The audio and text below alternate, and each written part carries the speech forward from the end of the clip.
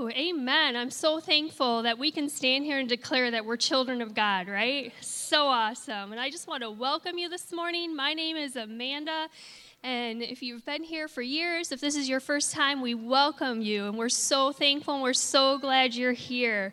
This morning, we're going to continue in our series called Reset 2019, and last week, we started that off with Steve kicking us off with an awesome time of just being with the Lord during our message. And he encouraged us to think about what God had done in 2018, to thank him for those things, and to encourage us to tell others about him, right? And so today, Neil is going to come out, and he's going to continue in this series on just resetting for this year. So, Neil, if you want to come out, I just feel led to pray for you. Is that cool? It is very cool. All right, cool. Yes. I'll always say yes. All right, yes, cool, please. Awesome. Father, we just thank you for our brother Neil. We thank you for the word that you've put in his heart and the preparation that he has taken to put this together and to give this to us. And Lord, I pray for each heart in this room that it would be open and prepared to hear and to receive all that he has today. In your name, amen. Amen. Thank you so much.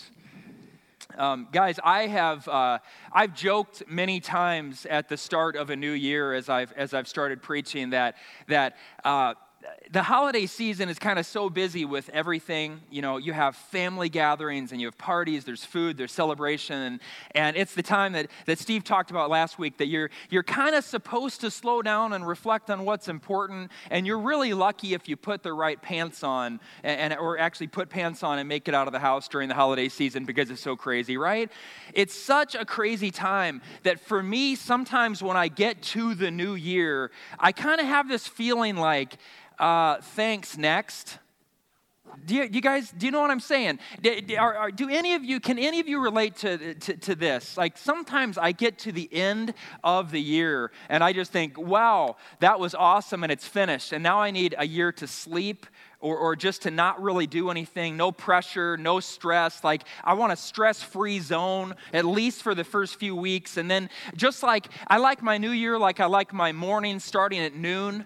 Like mornings would be way more tolerable if we just agreed to start them at noon. Sometimes I feel like, can we just skip January and February and go straight to spring? That would be awesome. Maybe that's just the way I'm wired. I have just a little bit of I just don't love January and February typically. I just don't. Maybe it's where I live, and that's my choice and that's my issue, right? Maybe it's the way I'm wired. But for the most part, I joke about these things. I don't feel quite as extreme about it as I'm saying. But this year, I kind of did. I'll be honest with you. This year, I just had that sense of, my gosh, 2018 was hard. And I really need 2019 to not be quite as hard. Just need it to be just a little bit easier. Steve talked last week about the need before looking forward for us to kind of take a look back, because it's always healthy to reflect, right? To take a look back and to assess things. How are we doing? How are our families doing? How are our relationships going? How are we doing in school? How is our church doing? And it's also a great way for us to really assess our own hearts and then ultimately seek to determine where God was in the good, bad, and ugly on the journey. And Steve gave us space to do that. And I remember, I know where I was sitting here, and I was sitting right next to Brandy, and Steve challenged us to just write down things that happened throughout the year, and then next to it, write where God met you in those places. What a beautiful, great reflective challenge. We need more time to process things in church, I think, right? I think that's a great thing. But here's what happened to me. He challenged us to do that. And I just saw out of the corner of my eye, now I know I'm not supposed to be looking at someone else's paper, but out of the corner of my eye, I see Brandy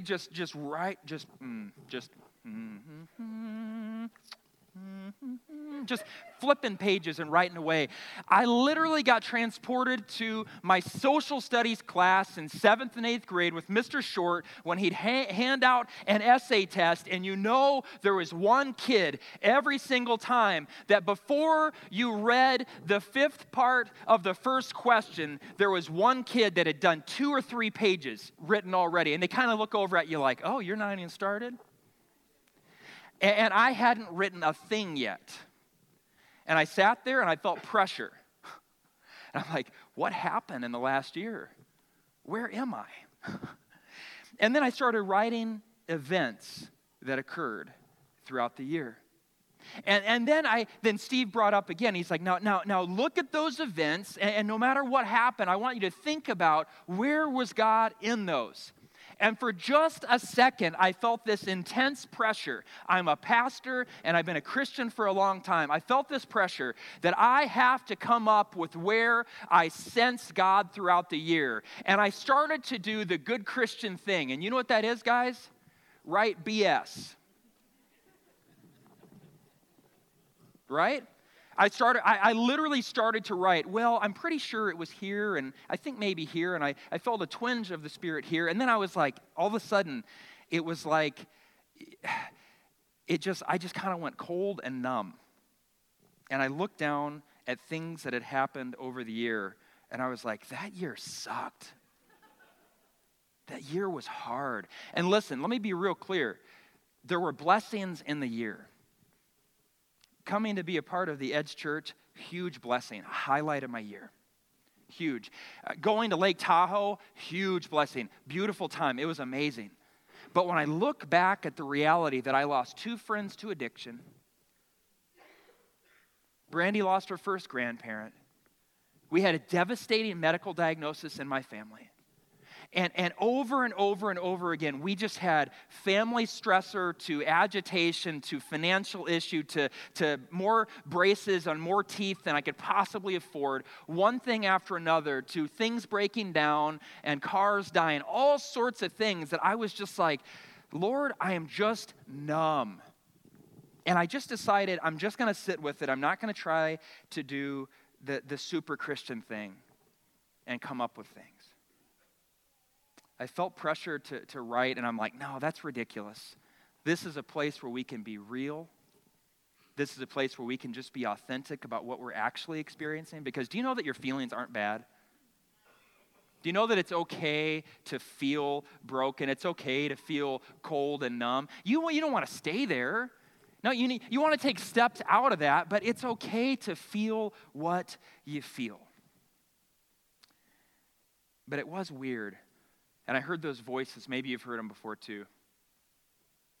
As I sat there and I just allowed myself to be kind of cold and numb, first voice I heard was, you've been a Christian for this long and you still struggle with that? The second one was, is it even okay that you're a pastor? Boy, those are accusing, aren't they? My guess is you've heard voices like that too. Maybe not about being a pastor, but maybe it's about being a husband. Maybe it's about being a wife. Maybe it's about how you parent. Maybe it's about something you did a few weeks ago that you're ashamed of, you're afraid people will find out about. Whatever it is, we hear these accusing voices. And I just sat with it. I'm just like, Lord, I'm not really sure what to say, but you know that I'm kind of cold and numb inside right now, and I'm just being real with you. And I'm saying that because you know it's true already, so I'd rather just be honest with you and then let you start to deal with those things in me. So I confess it to you, and I just confessed it. I said, Lord, I am cold and I'm numb. Can you guys relate to this? For the rest of the day, I wish I had a 22-minute sitcom answer for you. For the rest of the day, I felt kind of unsettled and irritable. You know when something's just there, you're just a little bit off, and you can't, you get to the point where you've been married for a while, you don't really hide it nearly as much. Like, my wife can pick up when I'm off so quickly, and we were having lunch after church, and she just goes, what's your deal? And I just go, I'm just not feeling great. I'm just a little irritated. It's something inside me. I'm not really sure what it's about. I hate January. I was just really honest. I'm like, I don't like the cold. I don't like being pale. I'm unsettled. I'm irritated. So just give me grace, or maybe I should just walk away. She's like, yeah, maybe you should. It was just hard. It was just hard. The question is, what do we do when things happen like this? What are we supposed to do? How do we respond when the Christian life feels more empty than it does full? What do we do when our life and our theology don't seem to be in great agreement? Have you guys been there before? Have you ever been here and you're singing songs and you're like, man, I wish I fully grabbed a hold of that. I wish I fully believed that in this moment. Have you ever read Scripture and you're like, man, I see what Jesus is saying, but it's just not aligning with my reality? Have you ever done that before? And you're like, what do we do with that? What are we supposed to do with it? Here's the truth, guys. It's more than I'd like to admit, but there are plenty of times that I read the Bible, and what I read doesn't really seem like what I'm experiencing. I'm just going to be real. I'll read about things and I'm like, I just don't get it. But I can tell you 100% of the time when that happens, I feel awful inside. Every single time. I'm like, God, does that make me a bad Christian? Does that make me, am I just not able to hear from you as clearly as some do? And I don't think that's true. But those are things that I wonder. There's nothing quite like feeling like your faith is a little shaky as you start a new year, particularly when you're a pastor. And I felt that last week. But what do we do? Well, we dig into what God has to say.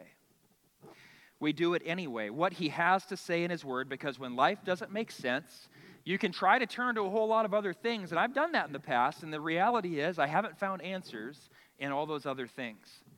So even when I'm cold and numb, I direct my heart to do the right thing, and I jump into what God has to say,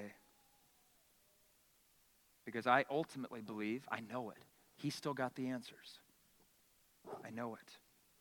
One time after Jesus, he gave a hard teaching about what it would cost his followers to actually follow him. Because we can say that we want to follow Jesus, but then the reality of life comes, and it's always a struggle. And in this passage, Jesus equated himself with bread. He was the bread of life, and he was telling his followers that we actually had to eat and drink him. In other words, you have to be all in with me. You have to be fully committed to me. And people said, this is a hard teaching. And a lot of them deserted. And he looked at his 12 original followers and he said, I've got a big question for you. John chapter 6, verses 67 and 68. He said, you don't want to leave too, do you? Simon Peter answered him, Lord, to whom shall we go? You have the words of eternal life. We have come to believe and to know that you are the Holy One of God. Here's the truth. No matter what I feel or what you feel about the last year, no matter what I feel or what you feel about today, no matter how numb and cold you are, there is no other way. And it might be a cold and numb journey at times, but it's the right journey. You're on the right path with Jesus. I know for me, there is no other way than through the one who calls himself the way, the truth, and the life. There's no other way for me. And if you're a follower of Jesus, your feelings are safe here. But guide your heart with the truth of what the Word says.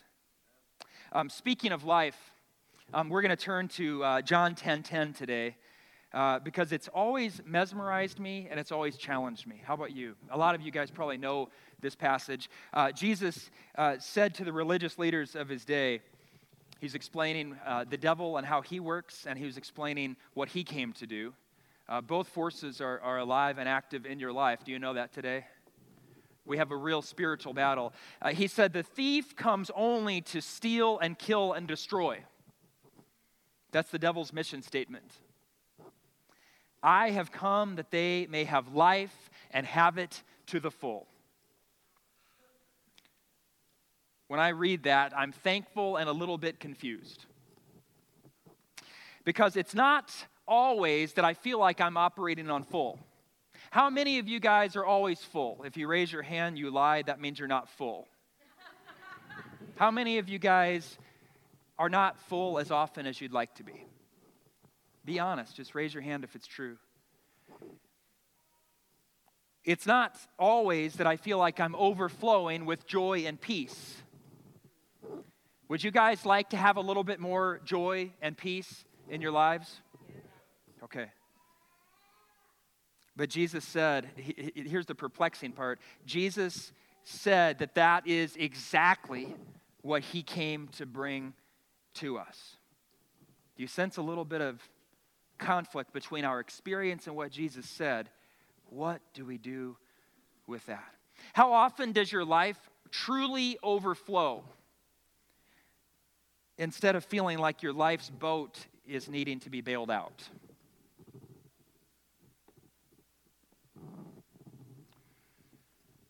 I think we have two possible options here when we get to this place in life. And the first one is that we can come to the conclusion that God got it wrong, or that the Bible is not true.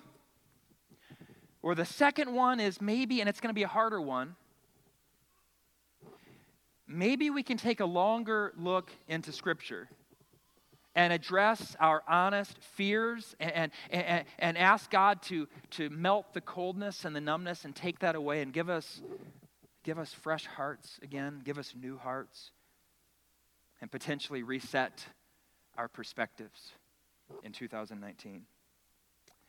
The rest of the time we have together today, we're going to talk about what a potential reset looks like, what a Jesus-focused, overflowing life looks like. And how even though we are all wired to chase after the latest, greatest things in 2019, the latest iPhone, the latest car, a brand new house, a brand new look, a new workout routine, a macrobiotic vegan diet, whatever it is that you think is going to bring you life, maybe the answer has been in front of you the whole time. And maybe the answer has been in front of you for 2,000 years. And you've just gotten a little bit off of the path that leads you to true life, the true north. And you just need a little reset. Reset isn't as exciting necessarily as something brand new and shiny. Like when you open all the presents at Christmas and you open one after another, and how often do you focus on the one in front of you? You don't focus very long, but I think that's what God is saying to us for this year in 2019 for our church community. I think he just wants our singular focus again. All of us have the potential of getting a little bit off of course, and we need to reset. In Jesus' most famous sermon, you guys know it, the Sermon on the Mount, he set aside the idea, he put it away, the idea that if we worry, that we can bring good things to our lives. Guys, we are, as humans, we are natural professional worriers. We worry about things that haven't happened. We worry about things that might happen but probably won't. And we worry about all these things that could possibly happen, and we worry about things that have happened. And Jesus said that real life is found in a very different direction. Matthew chapter 6, verses 25 through 33, Jesus says, here's a reset. Therefore, I tell you, do not worry about your life. Guys, if we just stopped right there, that would be a really good sermon. Do not worry about your life. Jesus, Xfinity wants to be paid. I told my bank I'm not going to worry about my life, and they said I still have to pay my mortgage. Don't worry about the braces that you have to put on your kids' teeth. Don't worry about what you're going to eat or drink, or about your body, what you will wear. Is life not more than food, and the body more than clothes? Look at the birds of the air. They do not sow or reap or store away in barns, and yet your heavenly Father feeds them. Are you not much more valuable than they? Can any one of you, by worrying, add a single hour to your life? And the answer obviously is no. But why do we do it like it's our profession? We do it like we're paid to worry. We have sleepless nights because we're trying to figure out how we're going to make things work. He goes on and he says, why do you worry about clothes? Jesus, because the world doesn't like us to walk out naked. See how the flowers of the field grow. They do not labor or spin. Yet I tell you, not even Solomon in all his splendor was dressed like one of these. If that is how God clothes the grass of the field, which is here today and tomorrow is thrown into the fire, will he not much more clothe you, you of little faith? So do not worry, saying, what shall we eat, or what shall we drink, or what shall we wear? For pagans run after all these things. And your heavenly Father knows that you need them, but seek first his kingdom and his righteousness, and all these things will be given to you as well. Therefore, do not worry about tomorrow, for tomorrow will worry about itself. Each day has enough trouble of its own. Amen? It does. There's a good chance that every single one of you has read that before. And there's a good chance that like 10 or 15 people in this room could quote all of that without reading it from notes. But the question is, how many of you are actually doing it? How many of you have reprogrammed yourself to live by the Spirit to say, even though I feel like I need to worry about all these things, I'm going to choose not to do it. I'm going to choose to live in trust and faith that God is who he says he is and that he will accomplish what he said he will accomplish in my life. And even though it's natural for me to worry, I'm going to set that aside and I'm going to choose to walk in faith. Now, I can't see during the walk of faith, but I trust the one who does. How many of us do that? This is tough, guys. That's why we need to reset. What would it look like if we actually did this in 2019? What would it look like if we just did it and found out together how God would change us this year? What if we got to the end of the year? What would we look like? So I'm going to assume that if you're here today, that you really do want an overflowing life. Is there anybody here who would be willing to say that they're actually not interested in a better life?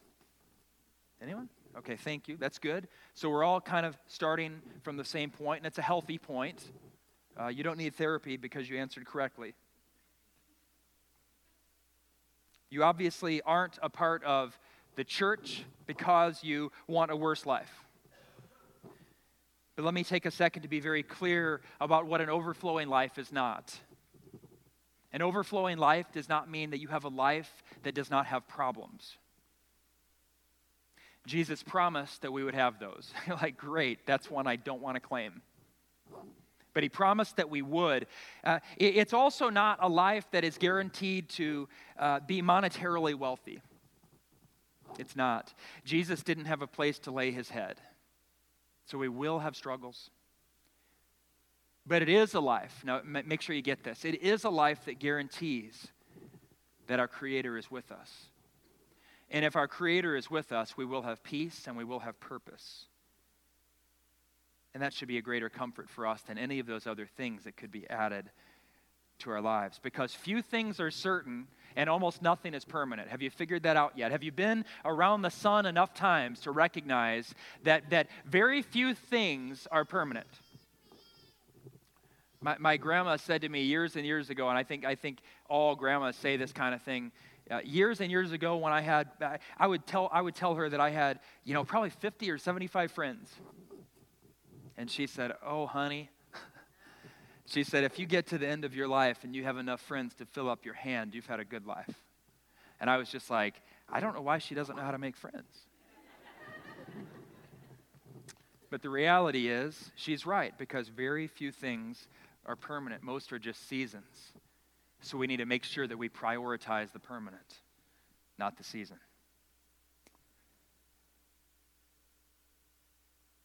So how can we make sure that we are focused on living lives like Jesus described. We can take his word seriously and then ask God to empower us by his Spirit to do it, right? Jesus had an encounter with one of the Pharisees. Notice he had a whole lot of encounters in Scripture with Pharisees. The Pharisees were just the religious leaders of the day, but there was one who happened to be an attorney. And you know how fun it is to have a dialogue with attorneys, especially when they want to be right? Have you noticed you don't tend to do well in those moments because they're really, really good at arguing. They know the law. So I'm sure that wasn't a whole lot of fun. He wanted Jesus to stumble as he spoke about what God's priorities were. Matthew chapter 22, verses 34 through 40. It says, hearing that Jesus had silenced the Sadducees, which is just another sect of Judaism, the Pharisees got together. One of them, an expert in the law, tested him with this question: "Teacher, which is the greatest commandment in the law?" Jesus replied, "Love the Lord your God with all of your heart, with all of your soul, and with all of your mind. This is the first and greatest commandment.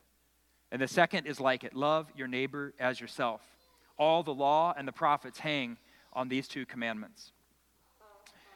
So what does heart, soul, and mind actually mean? It basically, we'll drill more into this in the weeks to come, but basically what it means is God wants a full commitment from you. He wants a full commitment. He does not want divided allegiance. He does not want you to declare with your mouth that Jesus is Lord and then to walk in ways that don't honor him. Does that make sense? He wants the full thing. He wants what you say to match up with how you live and what you think on. He wants all those things. He cares about how you act. He cares about how you use your passion. He cares about your parenting, how you relate to your friends and your family. It means that you will love God with how you spend your money. It means that you will love God with how you post on social media. It means that you will love God with how you sing and how you create artwork. It means that you will love God with your very being. Everything. And the second part of the great commandment, Jesus said, is just like it. Now, keep in mind, remember, the Pharisee was asking for one thing. Jesus says, no, there's actually two. And the second is just like it. But it's specifically applied to our relationships. How many of you guys know the greatest chance that we get to demonstrate our love for the Lord is by how we treat the people in front of us? We love God and we love people through specific focused action. Now listen, I am all for the pay it forward in the Starbucks line. All for it. Why? Because I go to Starbucks a lot and maybe you'll pay for me. I'm all for it. But here's the reality. People that can afford a $5 latte don't need you to pay it forward to them. They don't. I believe that what Jesus says when he says love your neighbor as yourself, I think he actually wants us to be on the lookout for people in need, not in need of a caffeine fix. Maybe it's a little bit more intentional than that. So we've got the great commandment: love God with everything in us and love people. Love our neighbor as ourselves. But to love God is to be focused on his priorities. It means setting aside some of your priorities for his big priority to shape your life. And do you know what his priority is? His priority is to bring his lost children home. That's his priority. Guys, if you had the cure for cancer, and you didn't share it for the world, but you kept it to yourself, you would be considered the worst of all monsters. But we truly have something that's far greater than the cure for cancer. Every single one of us in this room who knows Jesus Christ has something far greater than the cure for cancer. We have a far more important cure. We have the cure to hopelessness. We have the cure to purposelessness.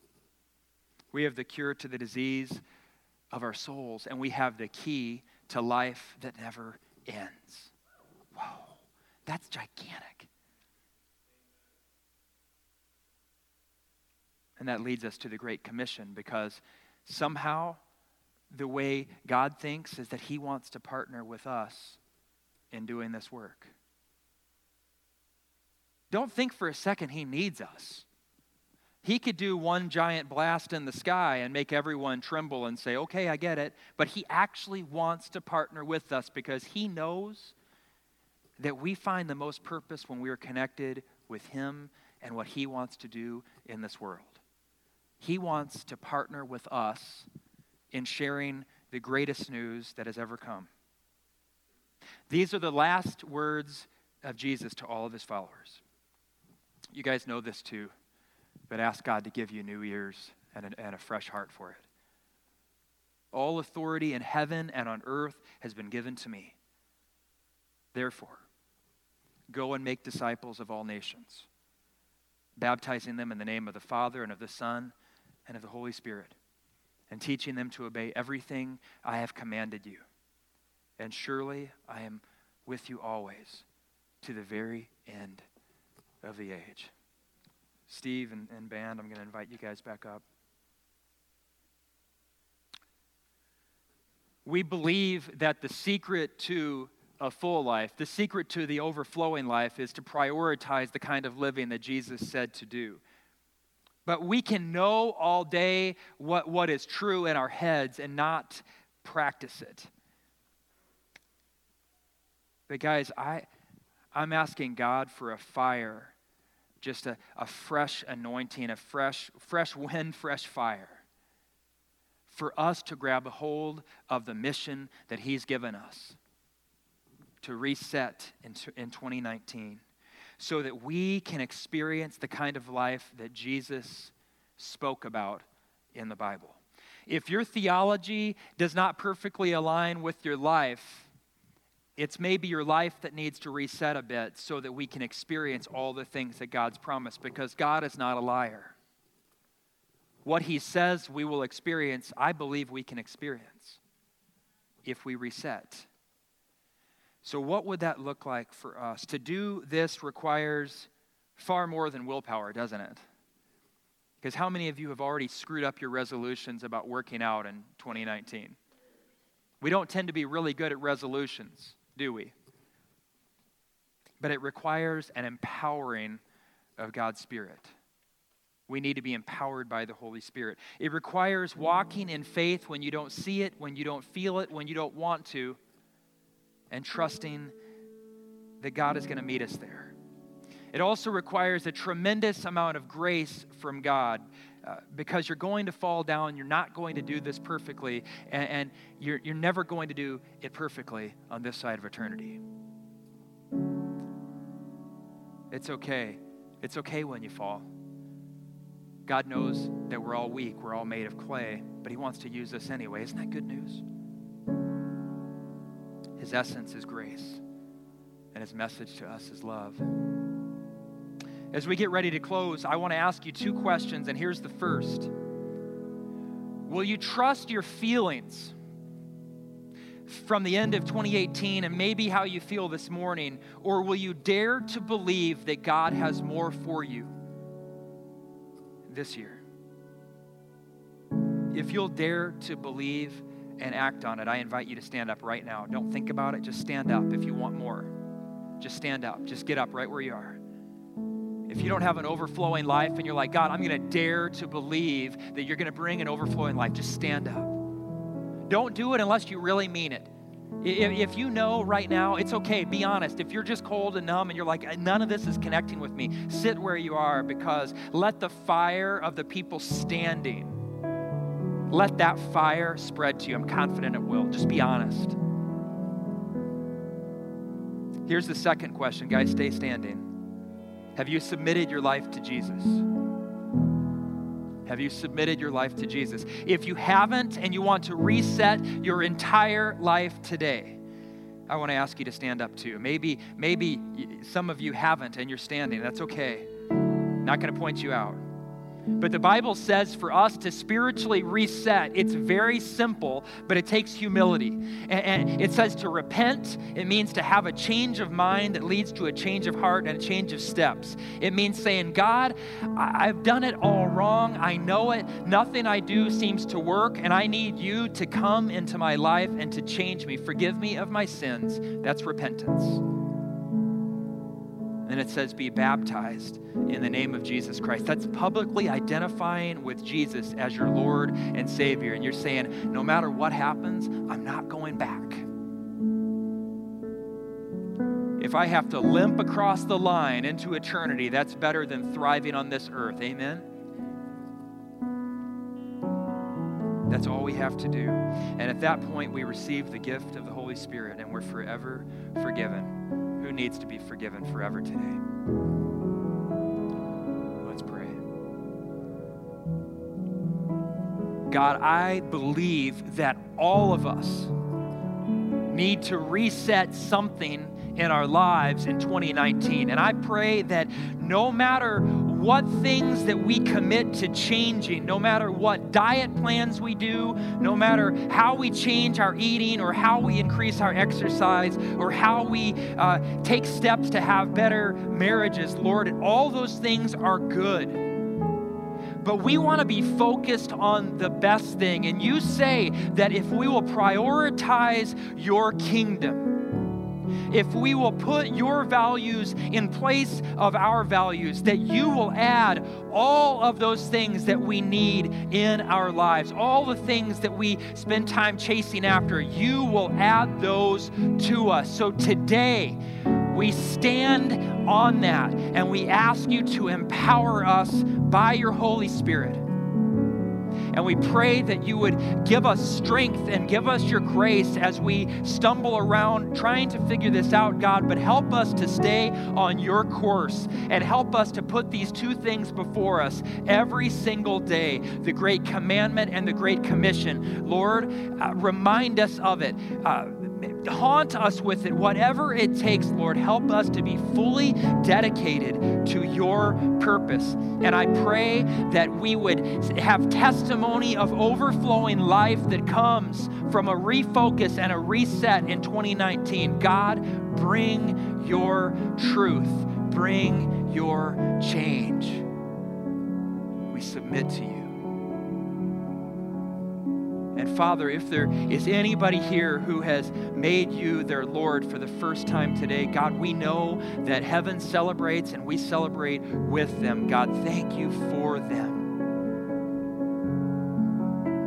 God, we pray that you would seal all of this in the way that only you can by your Holy Spirit. And we receive all of that change. God, help us to look forward to every single thing that happens this year, even the hard things, because we are living on purpose as we are reset, as we are refocused, as we are more focused on what you want to do in us than what we wanted to do before. God, we love you and we worship you. It's in the name of the one who makes all things new, we pray.